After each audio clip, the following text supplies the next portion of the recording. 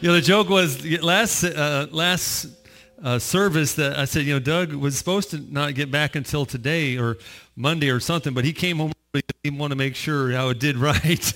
He wanted to watch me, make sure I didn't mess things up.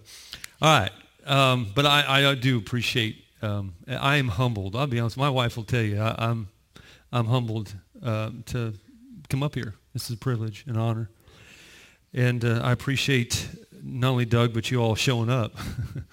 And you knew I was going to be here too, and you still came. I appreciate that.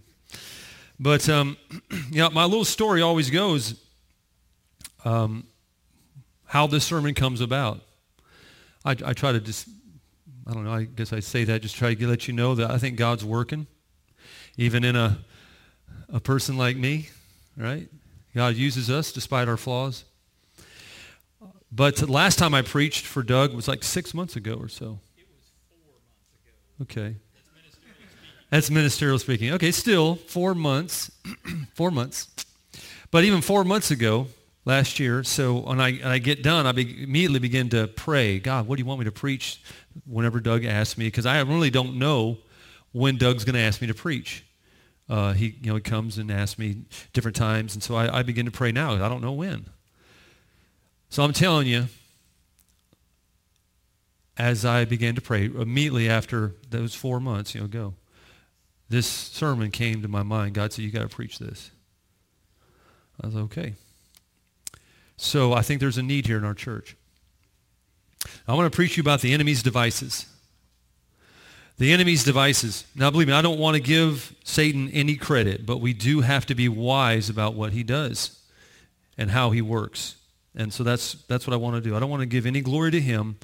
I want to give all the glory to God, but we do need to be wise. And this is our starting verse that Paul actually talks about that in 2 Corinthians chapter number 2, verses 9 through 11. It says this, for to this end I also wrote, Paul said this to the Corinthian church, that I might put you to the test whether you are obedient in all things. Now whom you forgive anything, I also forgive. Now they had some church problems. Any church does. And there were some things that happened, and there was some forgiveness that needed to be done. And Paul said, for indeed I have forgiven anything. I have forgiven that one, the person that had the problem. For your sakes, in the presence of Christ, he says this, lest Satan should take advantage of us, for we are not ignorant of his devices. Now I want to get into different parts of this verse later on, but I want to concentrate first on this particular term, his devices. Now that term devices means ploy, design, scheme. It has kind of broad range. It has the idea of a plan that's especially one used to outwit an opponent or achieve an end. So Satan has a design, you might say. Not just a scheme here and there. We're going to look at both of those, but a design. He's got a plot to go from A to B to C to D to get a hold in your life. And Paul admonishes us and he tells us, man, we should not be ignorant of this. But I believe many of us Christians are, especially the world. Now, the three avenues of temptation that all mankind face, we see in 1 John chapter 2, there in 15 and 16. The Apostle John wrote, do not love the world or the things that are in the world. If anyone loves the world, the love of the Father is not in him. For all that is in the world, these three things, the lust of the flesh. Now, the lust of the flesh, that's that fleshly appetites that are contrary to God's nature or will. It's not necessarily sexual sin, which it does include, but it's more than that. It's those appetites. It's those things that we desire. It says the lust of the flesh, the lust of the eyes.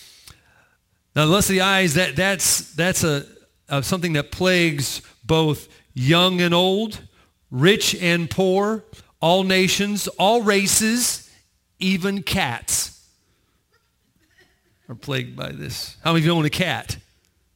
How many of you ever tripped over a cat? You know what I'm talking about. Well, see, if you've ever seen Cat Logic, you'll understand what that means, see? Right? That's empty to the cat. But isn't that us? Isn't that us? We're never satisfied. I need a new car. I mean, you got that other new car. Yeah, but that car is 3 years old. I need a new car.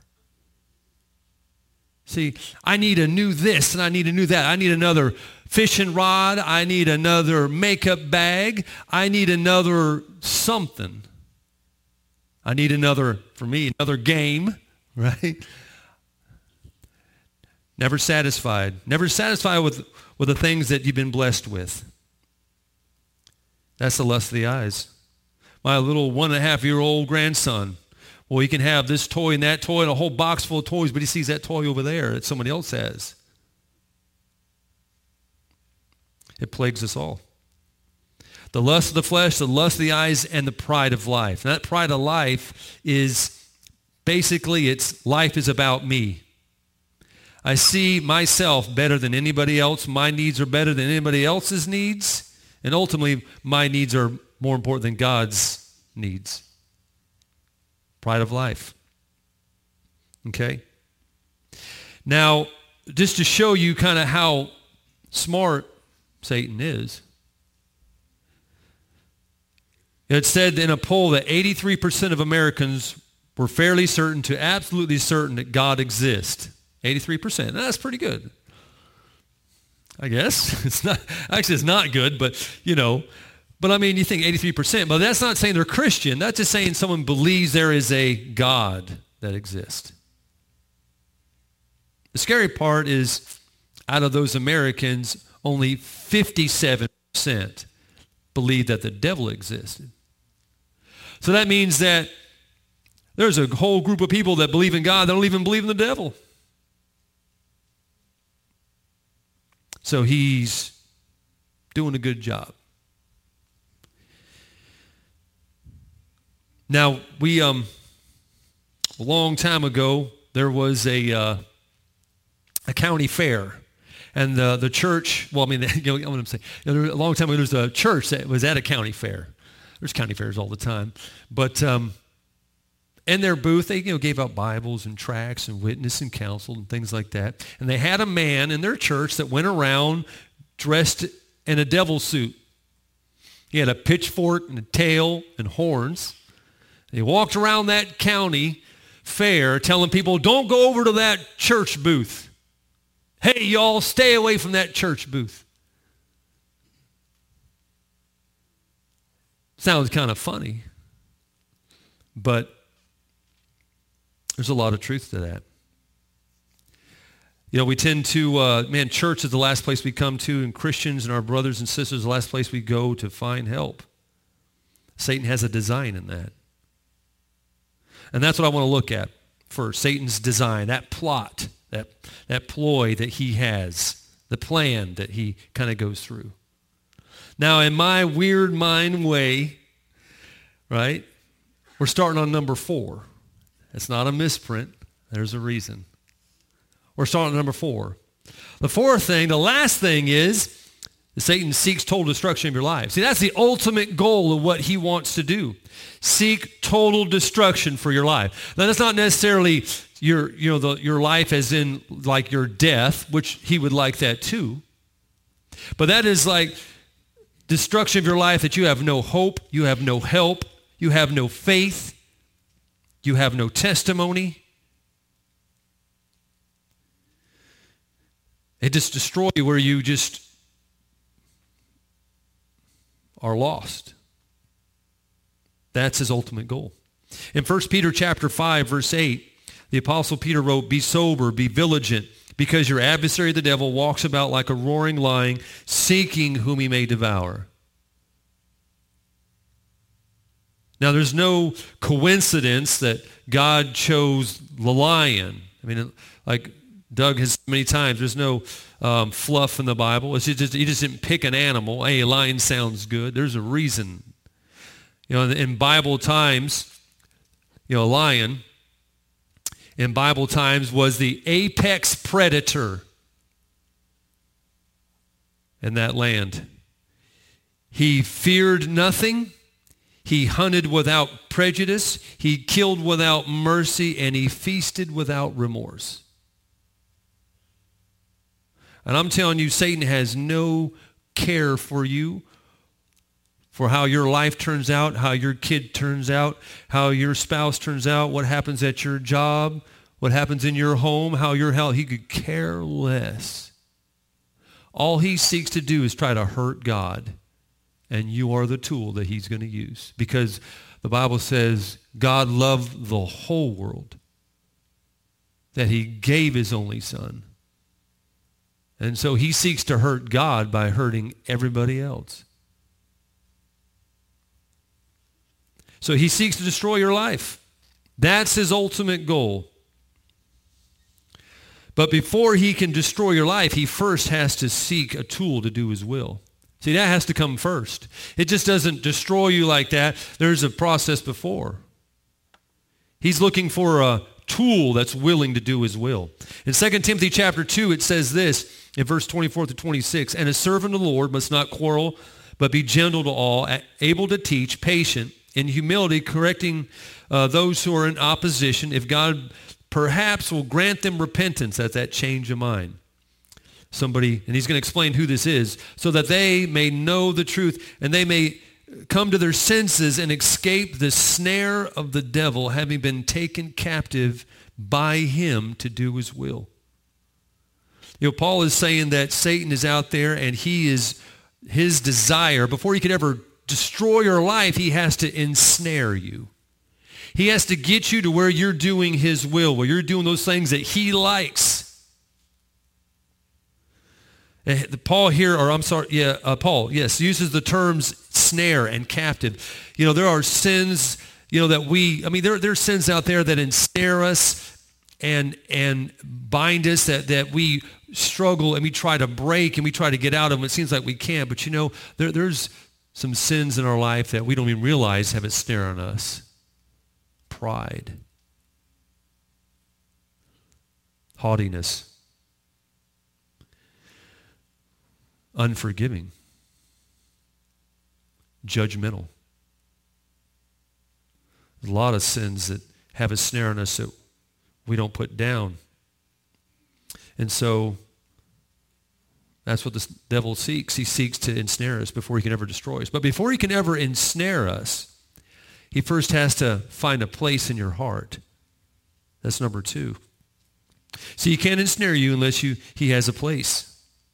Now, there in Ephesians chapter 4, verse 26 and 27, it says, "Be angry and sin not." So there's a time to be angry. There's a time to be upset. There's things that should make you a little perturbed. But he says, "And do not sin. Do not let the sun go down upon your wrath, nor give place to the devil." So Paul made a connection between having anger that has not been controlled, or anger that has not been checked, that leads to letting Satan have a place in your life. Now, place there has the meaning that's used in the Bible, everything from a room to a building to a territory, a land, even like an office or a position that someone might have. That's the idea of place. I mean, it's very broad. And Satan doesn't care. He just wants that place. He wants to, I've heard the story. He just wants to come in and live in your house. He just wants a room all to himself. And you think, I think everything is okay. Everything else looks fine, and the living room's okay, and the bathroom's okay. But Satan's living in a bedroom in my home. I gave him a place in my life. And that's what he seeks before he can ever get you to do his will, before he could ever destroy your life. He seeks a place. He seeks a place. But before he ever can get a place, he first has got to get his foot in the door. And that's the first thing. He seeks the upper hand. And that's where our verse comes from. And back in our passage in 2 Corinthians chapter 2, the last part of verse 10, the first part of verse 11, Paul said, "I have forgiven that one for your sakes in the presence of Christ, lest Satan should take advantage of us." So Paul was saying, I know and understand that Satan has devices and he has ways to get in our life. And I know that if I have unforgiven, if I have somebody I have not and will not forgive, I am letting Satan get a foot in the door.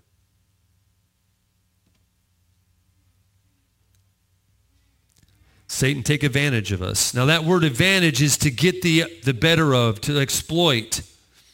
Now, people laughed in the first service, but I am a sportsy kind of guy, believe it or not.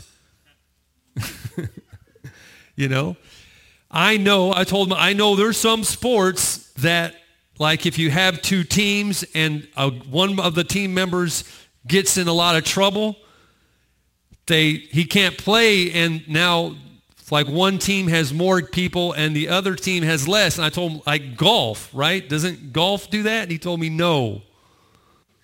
But someone said hockey does. And basketball, another person said. So I know my sports, my friend. I know my sports. Okay? I am kind of the macho man. I know I might not look it, but I am. But no, seriously. But, Satan hits what he looks. He looks for an advantage. He looks to get one up on you. That's all he needs. That's really what he's looking for to begin. Because that's how all the other things take place. If he can just get a foot in the door to get an advantage. So since our passage we talked about, he said, don't be ignorant because Satan seeks a scheme, a device, a plan to get in your life. I want to look at maybe those individual little knocks at the door, the little nudges where he tries to nudge his way in. And the best way to look at that is, our Savior as an example. Here in Hebrews chapter 4, we are told this by the writer of Hebrews. He says, seeing then that we have a great high priest who has passed through the heavens, Jesus the Son of God, let us hold fast our confession. For we do not have a high priest who cannot sympathize with our weaknesses. So Jesus knows what you're going through. He had flesh like us, but it was without sin. As he says in the next passage there, he says, but was in all points tempted as we are, yet without sin. So he got hungry, he got tired, he got thirsty. His body, ached after working all day there as a carpenter. And he says, let us therefore come boldly to the throne of grace, that we may attain mercy and find grace in time of need. But that's that key passage there, that he was tempted on all points as we are. So Jesus knows what we're going through. And probably the greatest example is looking in the passage where Jesus was actually approached by Satan himself and had a one-on-one confrontation with him. And I think we look at this, we can find several schemes. Some are obvious, maybe some aren't too obvious, but that he used. Now remember, Jesus was perfect. He never sinned. So he never fell to Satan's temptation, but so he always came up with a way to try to get his foot in the door. Over and over, because Jesus never gave him a place, surrendered to his will, or he destroyed his life. So Satan was always looking to get a foot in the door. And we're going to see here several times he tries over and over and over to get advantage of him. So in Matthew chapter 4, which is several verses, 11 verses, but we need to read this to get kind of understanding what's going on. Now this is the temptation of Christ when right at the beginning of it, before his ministry, that this happened to him. It says there in verse number 1, it says, then Jesus was led by the Spirit into the wilderness to be tempted. So the whole purpose was to let Satan have this time with him.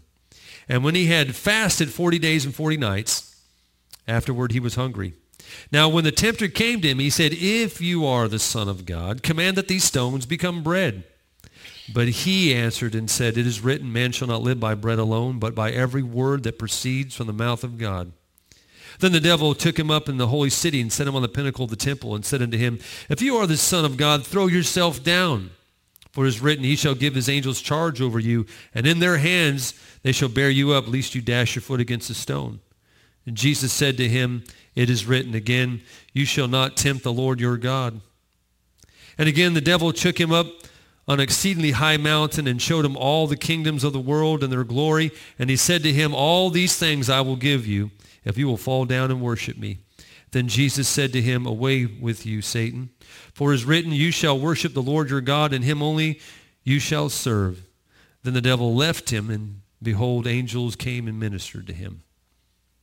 So as Christ was tempted, so are we tempted by Satan in the same way. And I want to look at just a few of those. One, I want to see that he was, Satan's device is to get you alone. To get you alone. See, Jesus willingly went through this temptation for us, just as he went to the cross for us. So he went into the wilderness for us. But I'm telling you, that is the ploy of Satan, is to get you alone. To get you alone. You might be in the midst of a family, but you feel alone. You might be in a marriage 20 years, and yet you feel alone. You might be at your job with 20, 30, 40 people around you, but you feel alone. You might even come to this church and sit in these chairs, and yet you feel alone. And that, I'm telling you, is Satan's device. He's trying to get a foot in the door. He wants you to feel that nobody cares about your problems. You have them all to yourself. Nobody cares about your feelings. Nobody cares about your burdens. You don't connect with other Christians, and you don't let Christians speak life into you. And that's what he wants. He wants to get you alone. Now, we try. We're not perfect here at New Life, for sure. As you could tell by the video we watched, right? We're kind of messed up. But you know what? We really want to welcome and be warm to anybody, of whoever walks through those doors. Whatever problem, whatever burden, whatever you are, just as Christ accepts you however you are, that's what we want. We want to accept you wherever you are at in life. But I'm telling you what, it is really ultimately your responsibility about getting connected in church. I know we have a welcome group, and that's good. We're doing our part, but I'm telling you, your part is you got to get involved. You got to hook up with some brothers and sisters who are serving God and living for the Lord, and come alongside and be ministered by them. You need to get with another Christian couple that have been through what you've been through and are on the other side, and not go through this alone. It's your responsibility. If you feel like you're alone, you've got to do something about it. Because I'm telling you, that's Satan's ploy, to get you alone. Secondly is to tempt you after an accomplishment. It says there, fasted 40 days and 40 nights. Now, I'd say that is that's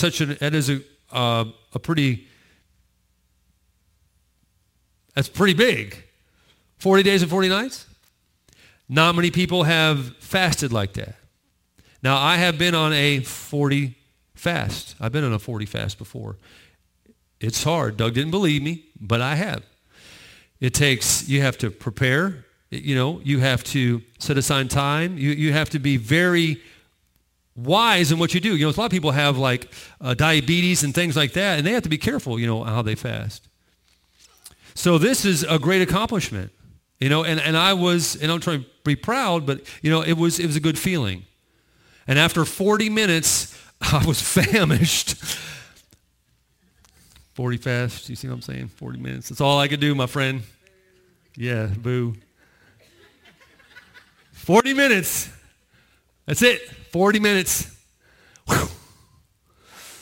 But I'm telling you, Satan comes after you get the big job, after you get that engagement, after you accomplish this, after you do that, after you get a victory over this sin. I'm telling you what, he comes in.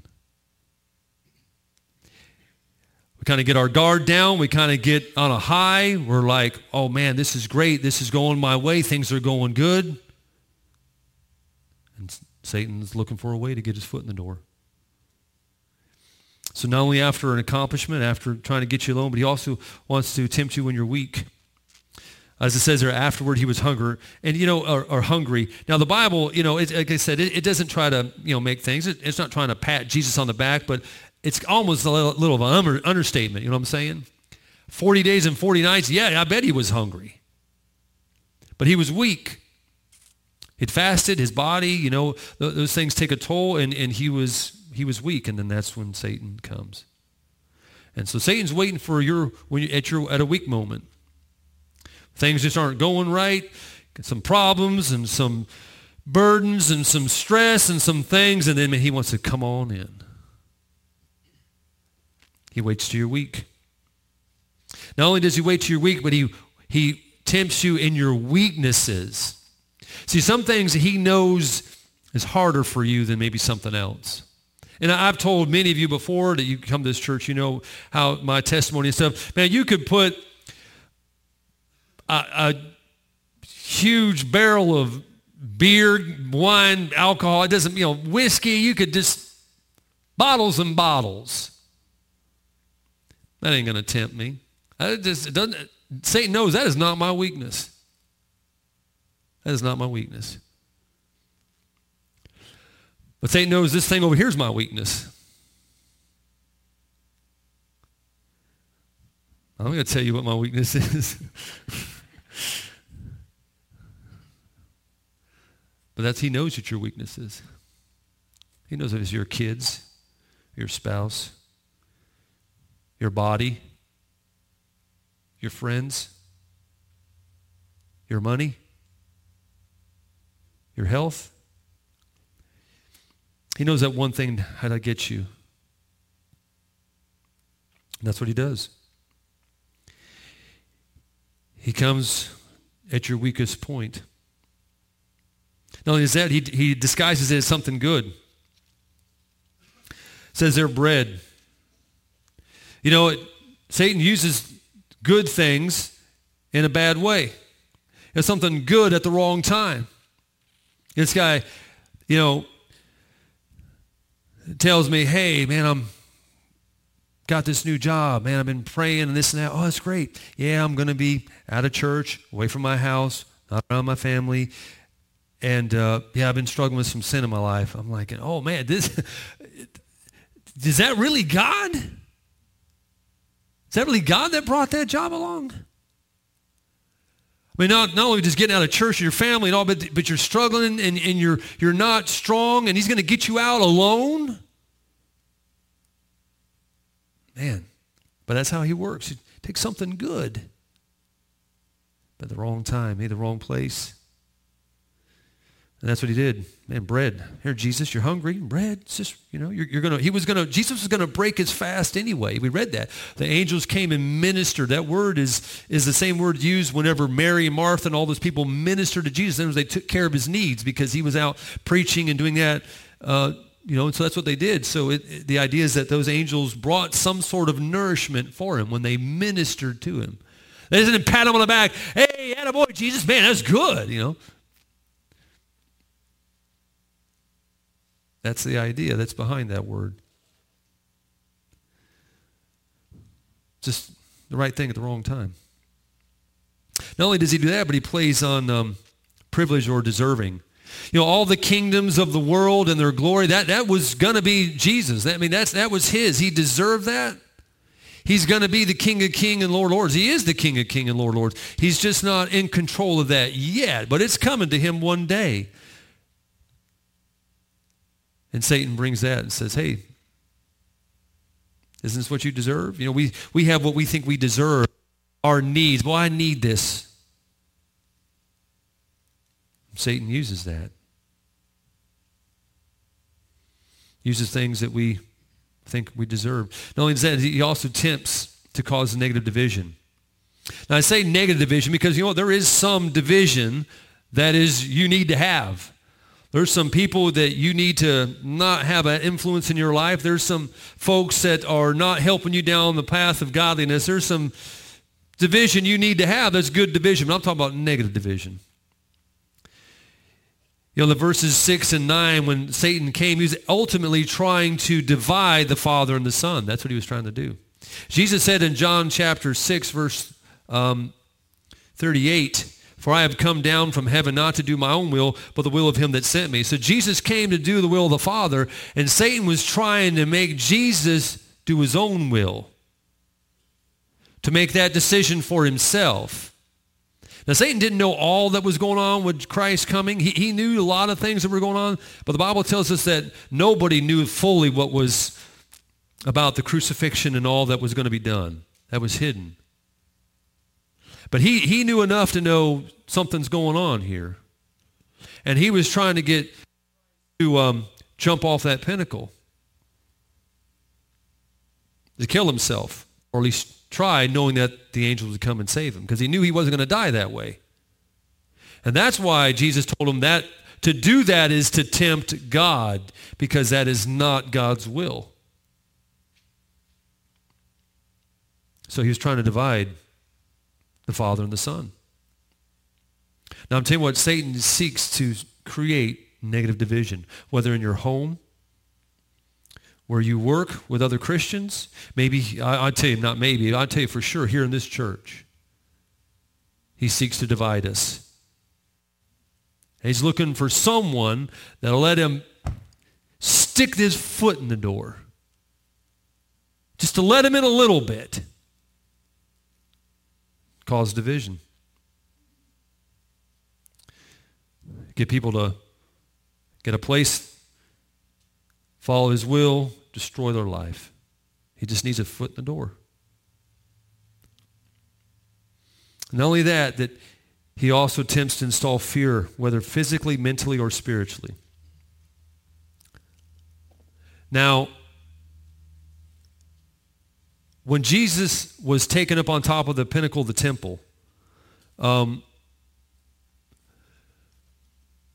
Doug hid this from me. I didn't know backup pastors were never allowed to use these things back in the day, right there. I was told we didn't have this in backup pastor school. We had like a stick. We would just point. We weren't allowed to have these. But Doug was very gracious to let me, because he knew we would do things like this. If we not, I'm sorry. All right, I got to stop. All right, so the pinnacle of the temple, okay, the pinnacle of the temple is right there. That's what they say. Because that's the highest point of the temple area. From the top of the pinnacle there to the bottom right there where the street is, that's 211 feet. And to out here, you can see this valley that, well, from here you can't see as well, but that's a valley that flows straight down right along this edge that just goes straight down another couple hundred feet. So now this pinnacle is 400 feet from the bottom of that valley right there. So when you stand up there. Now, if you ever been to Six Flags and seen the oil derrick, ever seen that at Six Flags? Been there? Anybody seen it? A few? That looks kind of high, doesn't it? Can you imagine standing up there? The pinnacle of the temple above the Kidron Valley is 100 feet higher than that tower at Six Flags. 100 feet higher. I think it's a 25-story building is equivalent to, I think is what it is. Now, Jesus has been fasting for 40 days. He's weak. He hasn't eaten. He's hungry. His body, he had a body of flesh just without sin. So you can imagine fasting for that long. And the devil has him up there on the edge of this pinnacle looking down 400 feet to the Kidron Valley. And though he was trying to tempt him about jumping, you know what he was doing? He was trying to get fear because Jesus was, he's the God-man. And he was seeking to strike fear on that man part of Jesus being way up 400 feet. And his legs were weak and stuff, and Satan had him up there.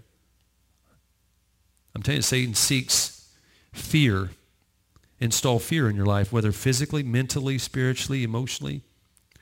He wants to get you to fear. And I think for me, that is probably the biggest thing that I have struggled with. Maybe that is one of my weaknesses, is fear.